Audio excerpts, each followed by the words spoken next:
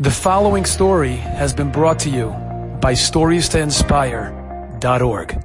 Pascal Abramsky once stayed in a hotel, and at night he heard from the next room, the other side of the wall, he hears the Boine Shalom, thank you. He has a voice crying, I thank you so much for my health. I thank you so much for my children. I thank you so much that I have the opportunity to learn Torah and listen again.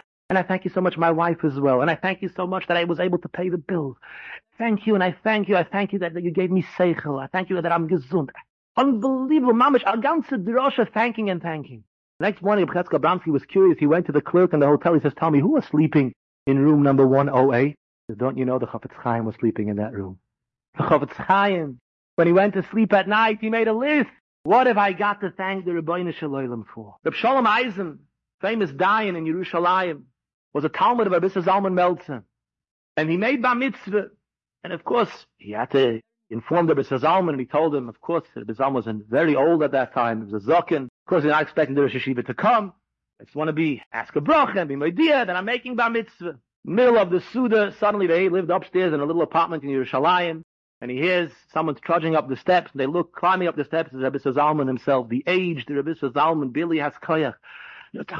I did a Shiva come to the bar mitzvah. I told you not to come. I'll tell you, you learned by me many, many years ago. You were a young boy, and now you told me you're making bar mitzvah. And I said, oh, how the years are flying. I'm getting old. I have to do tshuva. And then I realized I had a thought. I had to hear a tshuva because of you. I owe you Hakarat for that. I have to come to the bar mitzvah.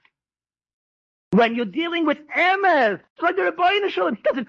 Reb Shalom Eisen needed him to come. The Rebbeinu Shalom doesn't need our praises. He needs us to be praisers. We should feel that way. Reb Shalom Shvadron used to always tell over a story with the Rimnitzer Rebbe. And the Rimnitzer Rebbe once slipped and fell, and he was sitting on the floor, and the Gaboyim ran over, and he said, he just moved them away. They thought maybe he's not feeling well. What's going on? And says the Rebbe, okay? And he says, no, I'm fine. I'm just thinking, if I fell, why did the Rebbeinu Shalom make me fall? And Reb Shalom always told over this story, and Moed Kanov from the Meitzen. He was an old man. This was his last trip to Chutz La'aretz. Reb Shalom was in London. He was 75 years old, and he wasn't well. And he slipped and he fell. And people helped him up, and he was very distraught. He remembered the Meister he always told about the Rimnitzer Rebbe. Why did Hashem make me fall? So his host said, Reb Shalom, you're not a young man anymore. At this age, people fall. You lose your balance, you slip, you don't have the koyach a few steps. No. If HaKadosh Baruch Hu made me fall, there's a reason. I can't. I'm going to the Rosh Hashiva. That was the Manchester Shiva. He's traveling to Manchester. It's a few hours trip to ask him what he should do. Maybe we can work out between ourselves. Why did this happen? He traveled to Manchester and he came back all smiles. We worked it out. There's a Yid in America who did a favor to me. I stayed in his house. I don't remember exactly what it was. Who's making chasana. And he called me and invited me to the chasana. He asked me to come. He offered to pay me a ticket.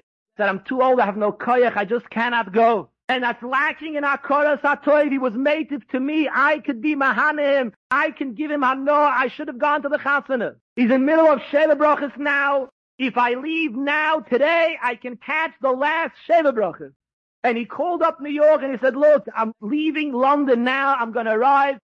Stretch out that last Sheva Brachas. I'm going to be there for the last half hour. And he flew, an old man of 75. He had no koyach. He wasn't well. He was recovering from an injury. And he got on a plane, and he took a taxi straight from the airport, and he arrived in the last half hour of the simcha, and he got up and he spoke, and he was misameach, and he brought joy and simcha. Hakarat Hatov, because emes is endless.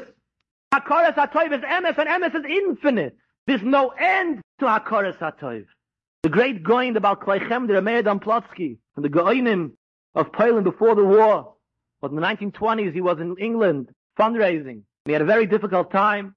And the day he was meant to leave to go a trip through Belgium and from there back to Poland. And somebody came to him, Rabbi Levy, who said there's a Yid, an 80-year-old Yid, who lives here, who knew him, and he sends regards. He would love to meet him. He doesn't have koyach to meet him. He's just on his way out to go catch the ship. He said, oi, we can't go. I have to visit him. He said, why do you have to visit him? You have no koyach. I have to visit him.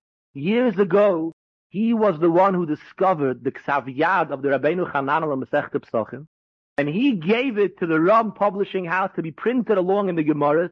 And how often I've used that, I owe him Hakarat Hatov. I have to give him a visit.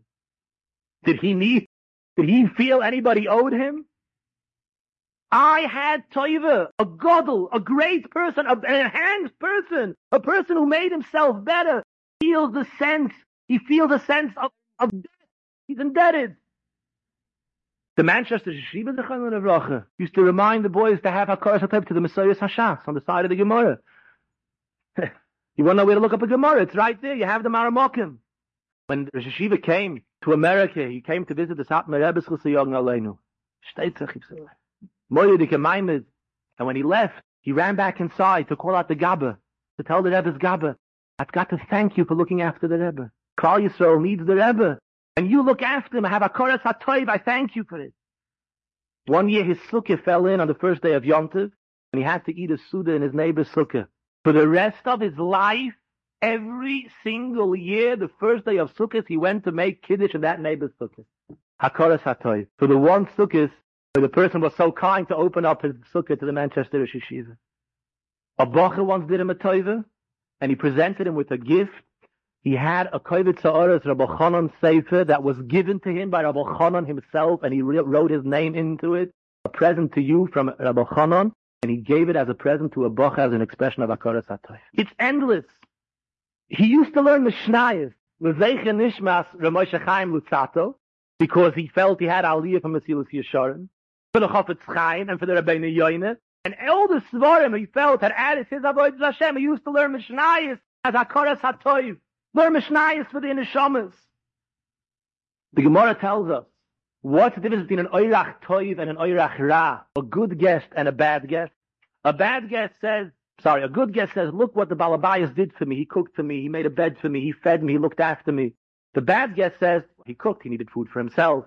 He opened his house. He needed it for himself. Whatever he did for himself. And the Goyim says, the good guest and the bad guest refers to we are Orchim. We are guests in the Rebbeinu Shalom's world. A good guest says, whatever the Rebbeinu Shalom does, he did for me. And the bad guest says, that's how we all feel. The world has to run anyway.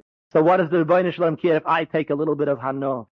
But if we were to understand that Hakarat Hatov, Hoidah to the Rebbeinu Shalom, is not because he needs to hear our praise, because of what I got. This Yosher I received, I have to thank. The Heilige Chazon Ish. He lived on the outskirts of Bnei Brak. It was during the war in 1948, and it was bombing. And a soldier came into his house, and he told him that he should move out for the night because there may be bombs falling, and it's at the edge of town. It's a dangerous place to be. And Chazon Ish was with somebody there, another Talmud Chacham, and he laughed, as if he's protecting. The soldier thinks he's protecting me. The Rebbeinu Shalom is protecting me. He says, but we've got a problem. You could see he came in, he meant sincerely, he was worried about my safety. If I stay here and ignore him, it's going to be a coffee toiver. He came here to be Mahanami. I owe it to him to leave my house, and he begged this other person, please stay here, because there's a minyan v'sikin tomorrow. They're going to come, there won't be anybody here. Here's the key. And no one should know that I'm leaving, because else everybody's going to start getting worried. The Chazon Ish is fleeing Bnei Brak. Who knows what's going to happen? But so this soldier shouldn't feel there was a lack of Hakarat Hatov for his gesture. I'm going to spend the night in somebody else's house.